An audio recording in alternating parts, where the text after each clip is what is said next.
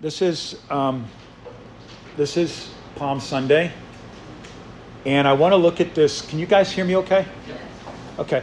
I want to look at this from just a unique perspective in light of the trip that we just took, and what does Palm Sunday mean, but from a perspective on a very practical level, okay? So let's turn to John chapter 10. I want to look at three chapters in the book of John. And I want to just talk about the secret of satisfaction, how we are satisfied.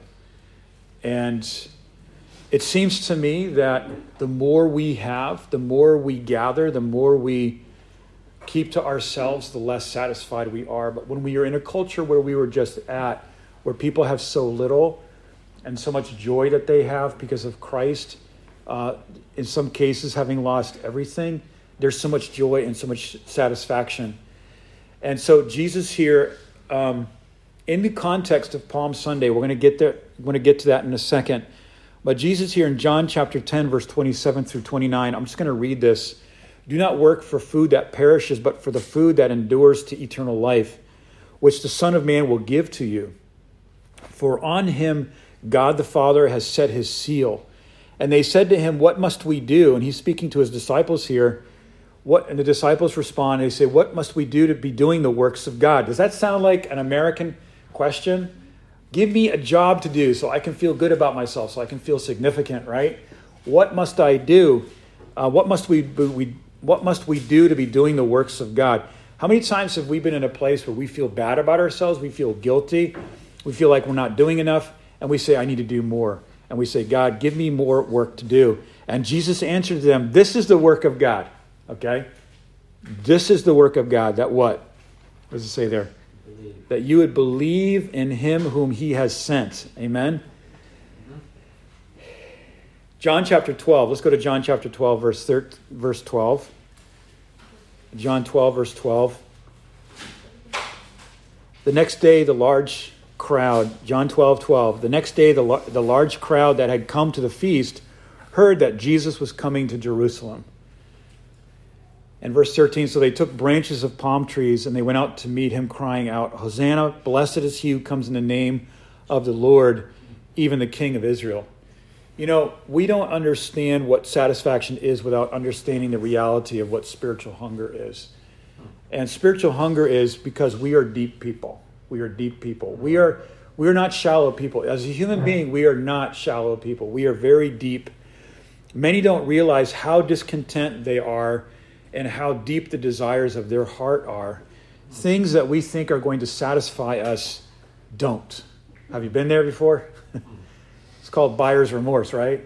Well, we have a car salesman here. Don't. We don't understand. We are first, you know what? We are first spiritual people before we are soulish or physical. We got to understand that. C.S. Lewis said that when you marry somebody, you're not marrying a physical body first. You're marrying a soul first. Because that's the content of that soul doesn't change. That's going to be with you. What that person is what they are in their soul. We are first spiritual people. Whether we're saved or unsaved, we are first spiritual people. Not soulish first or physical first. When our stomachs are full and we are filled with contentment, things we think that are going to satisfy don't. We will still feel the need for the eternal. I mean, when we have all that we want, when we have everything that we need, there's going to be something that still yearns inside of us for the imperishable. Look at the American neighborhoods that we live in. People have everything, you know. We have stimulus checks coming in every other, all the time, and we get all this stuff happening. People are handing us money, and there's never more of a time where people are so discontent. Why? Because we've been made for something deeper. You and I have been made for something deeper, and that is something spiritual, because we are first spiritual people and not physical. In those days when Jesus here is speaking in John chapter 10, only rich people had meat. Only people that had money and resources were able to eat meat. For most people, bread was the thing that kept them on their feet. Bread was a metaphor for life itself, right? In Ukrainian and Russian culture, Like in Polish culture and Eastern European culture, bread is everything. Bread is synonymous with life. And bread in the book of Exodus was this sweet manna that sustained them in this hostile wilderness. And so like Jesus says, God gives you the bread of heaven. When he says that, he's speaking, of course, metaphorically about spiritual fulfillment and spiritual satisfaction. And so Jesus here is talking about bread. And in John 10, verse 27, it said, don't work for food that spoils. And I'm going to circle back in a second to how this relates to Palm Sunday and Jesus coming into Jerusalem. Jesus says here, don't work for food that spoils. And Jesus is actually extending the metaphor here and saying that we labor for spiritual satisfaction. Think of the hard work in the world for people that don't know Christ, how hard we work for satisfaction. Like how hard people are looking on the internet for someone significant in their life. How hard they have to shop and how hard they have to put themselves out there on the internet.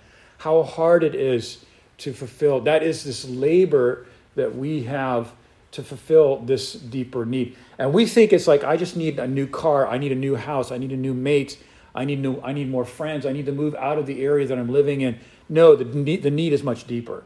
And you and I hunger for these things, but we forget that the need that we have is truly spiritual. We've heard of this phrase that G.K. Chesterton says, that when a young man knocks on the door of a prostitute, he's actually seeking the love of God that only God can give.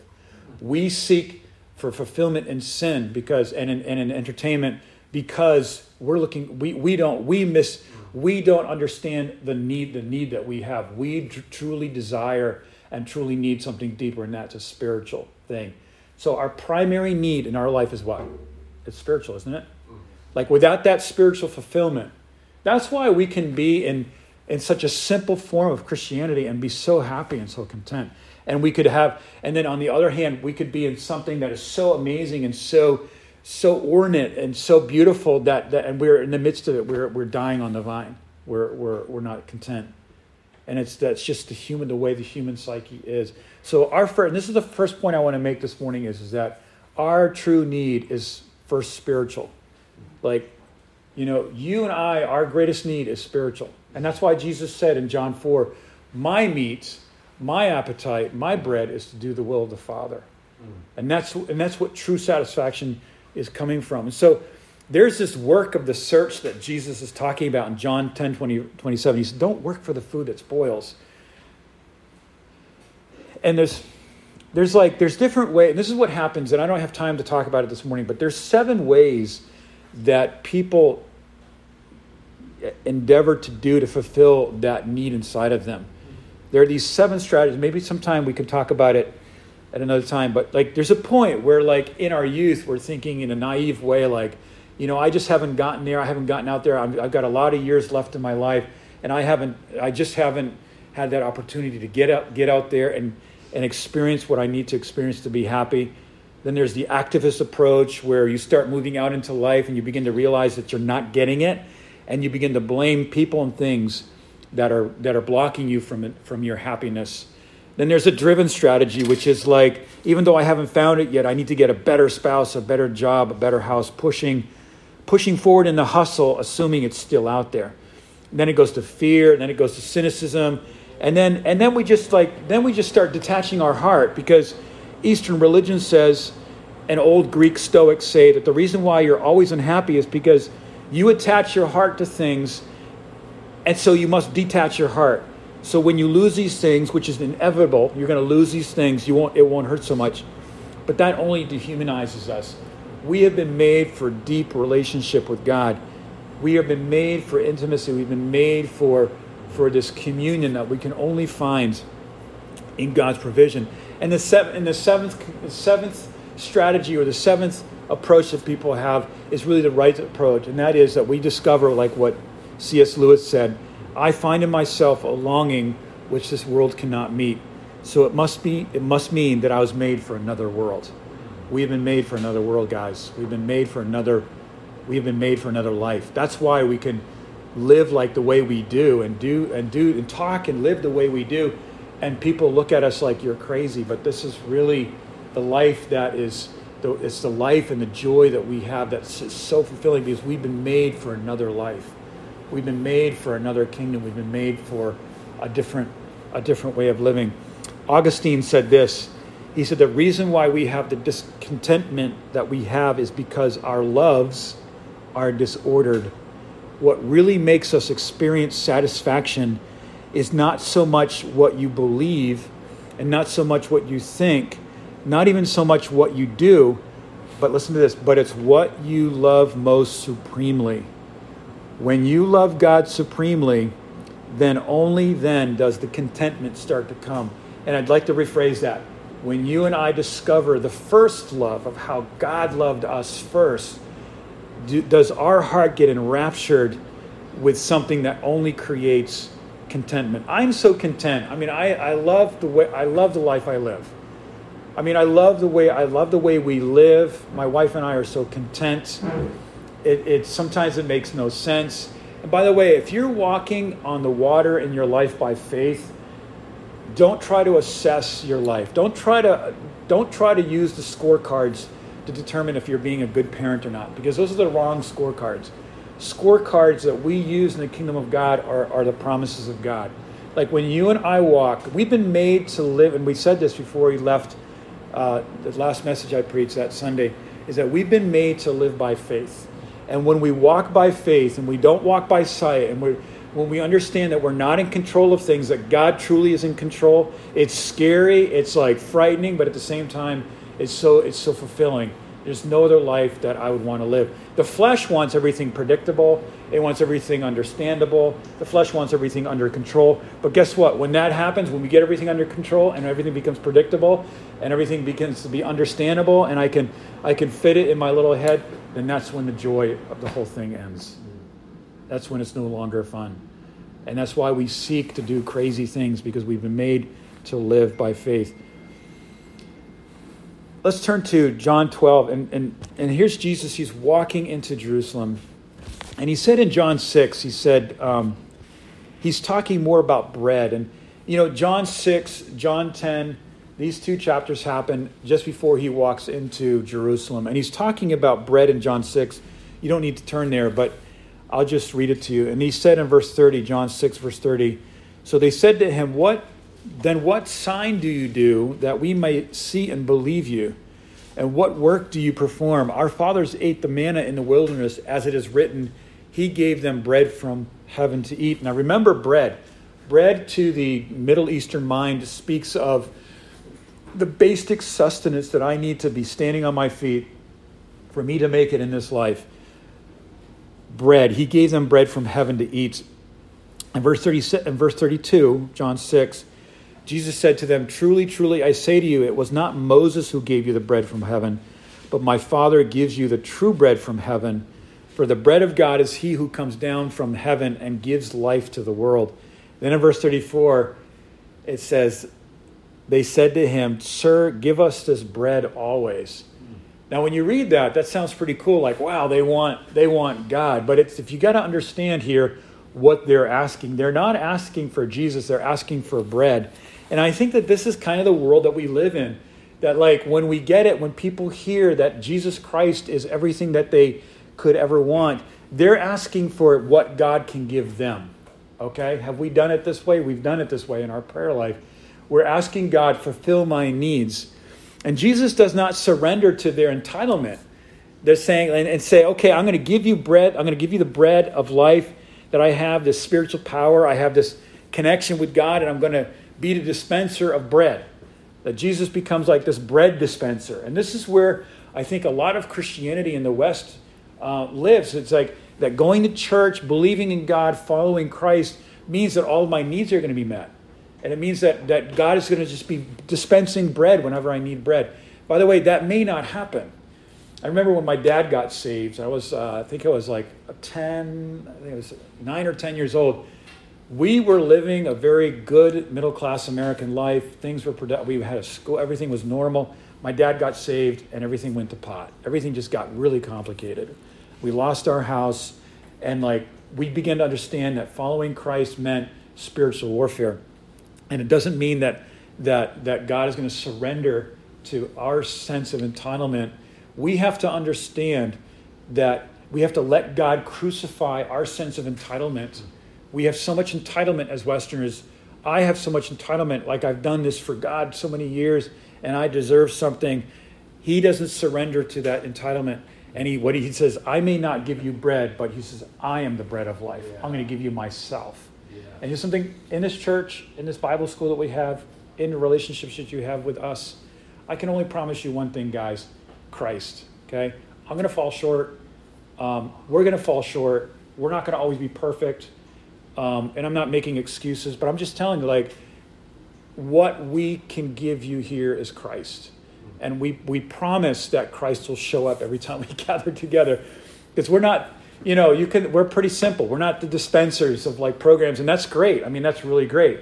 When we were in Iraq, there's so many organizations that are just dispensing programs, and that's great.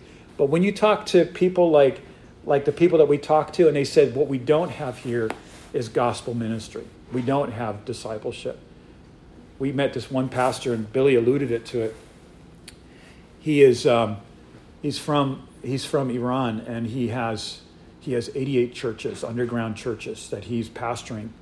He is just a unique guy. I mean, because we're recording this message, I can't really tell you much about him, but we sat down with him, and he can't go back to his family. The woman that he was engaged to marry broke up with him because he's saved, and you can see he's hurting. He's a handsome young guy. But you can tell there's a broken, right? There's this, you can sense it, but he's following after Christ. And something, we can't promise him as Americans, hey, look, we're going to give you all this money. Life's going to be great now that you met us. It's we can't promise them that, but we can give him Christ. Like Peter and John said at Gate Beautiful, silver and gold have we none, but what we have we can give to you. What are we giving to people? And that is Jesus Christ. Jesus said, I am the bread of life, and whoever comes to me, in verse 35, shall not hunger, and whoever believes in me shall never thirst. I want to close with this. Everything that you and I eat has had to die that we could live. Everything that we eat, everything that we cook, everything that we prepare has to be in some measure in a place of death so that we can eat it and that we can have nourishment. Jesus says that I'm the bread of the world. I'm the bread of life. He said, my body has been broken for you. And he's showing to us that he's the breakable God, that he's the vulnerable God, that he's the God that you can kill. He's the God that you can touch and eat with, that you can fellowship with. He's the God that can cry, that can rejoice. And he came to earth to die on the cross for our sins so that we are no longer our sin. And that's a beautiful thing because he takes it upon himself. He takes it upon himself, the sins of the world, the burdens, the pain. I was in a taxi and was going through the city of Kiev, and you can feel in the atmosphere the hopelessness, just hopelessness. Like people don't have work, people are running out of money, life is getting hard, and you can feel that hopelessness. And something, the only thing that we can give to a Ukrainian, the only thing that we can give to a Spanish speaker, the only thing that we can give to our moms and dads, to our kids, is Christ. And anything less, we're robbing people. Yeah. And we should not promise people things. Look, hey, you know what? It's all going to be, I know you're having a hard time, but it's going to get better. It's like, how many times have we said that? It's going to get better. But maybe it doesn't get better. But guess what does get better? Is that Christ marches into our Jerusalem. And I want to finish with this, is that Jesus is walking into Jerusalem. Now, historically, in ancient Canaanite religion, Sumerian and Babylonian religions, the God would come in to visit his temple. He would come down from his place of, heavenly places, and they build these ziggurats, and they build these pyramids and these things and the whole idea was that they'd create a platform so that their God could come down and commune with them. And they would always be building these pyramids and these ziggurats and these places so that their God could come down and that they could have communion with them. Jesus Christ comes, and he's coming down into his temple, and he's coming in on a donkey, so unassuming, so unpresumptuous, the humility of Christ. And he's coming in and he's saying to his Jerusalem, I am enough. I am all that you need. I am your God. I'm your Savior. I am the one. I am the bread of life. And I'm not here to give you bread. I'm here to give myself. I'm here to give myself to you. And you know something? He's rejected. He's rejected. And guess what? If Jesus marched in today down to the Woodlands, if he came to the Woodlands today, guess what would happen? We'd crucify him again. We'd find something wrong with him. We'd say he's too scandalous. We'd say there's something wrong with him, and we would crucify him again. But he died so that we could live. And what the beautiful thing is that over the years for me is that you know, in my youth and in my excitement, I really was excited about programs and doing things for God, and missions is always, I mean, I love missions. But God has to continually break our expectations to where we are no longer looking for the bread disbursement, where we just discover Christ and we say Christ is enough. And I've told you a few stories how like God had to show me that Christ is enough. And you know, until we come to that conclusion that Christ is enough, we are going to be finding ourselves shortchanged. We're not going to have that satisfaction. We're not going to have that contentment. And you know something, this brother, we told you about him, Abraham, he just said, I made a decision for Christ. I lost everything, but I have peace and joy in my heart. Now, who can say that without discovering Jesus Christ? A 19-year-old with his whole life ahead of him. That's amazing. There's a poem, and I know I like poems. Do you guys like poems? I don't know, is this a very poetic culture? I don't know, but I like poems. One by A.B. Simpson. You guys know that name, A.B. Simpson? Okay, A.B. Simpson wrote this. And I don't know everything about his theology, but I think I like what he wrote here. He said, once it was a blessing, now it's the Lord. Once it was the feeling, now it's his word. Once his gift I wanted, now the giver I own. Once I sought for healing, now himself alone. All in all forever, only Christ I'll sing. Everything is in Christ, and Christ is in everything. When God boils down our life, and it may take decades, guys, don't worry about it, but this may take years in your life where you just come to the point where you're like, I don't care about everything else, just as long as Christ is present, then I'm going to be content. And when that's the case, that's when contentment comes in. That's when we're no longer living in the labor of the search, but we are living in the beauty of fellowship with Christ. Colossians 2:3, it says, in him are all the treasures of, and I'm reading from the Amplified. In him are the treasures of divine wisdom, comprehensive insight into the ways and purposes of God, and all the riches of spiritual knowledge and enlightenment are stored up and lay hidden. I think Christ, until we discover the person of Christ, until we gaze on Christ, our heart's going to wander. You cannot tell your heart how to love. The heart needs to be enraptured and captured by a love that's greater than itself, and that's the love of God. That's why first love is so important. And that's why it's okay that Israel rejected their Savior. It's okay. Because now it makes it much more clear that the Savior loved Jerusalem, the Savior loved Israel, and that the Savior was fulfilling the prophecies of God to love on Israel, that our salvation could be secure. Christ is all and in all. And when we were in Iraq, I just sensed here too. I just sensed the presence of Christ with us, walking and serving with us, and talking with our neighbors and ministering to people, washing people's feet. And if there's any greater ambition in our life than to know and to love Christ, we are going to experience disappointment. We're going to experience sadness, and we're going to experience discontentment. Amen. So let's close in prayer.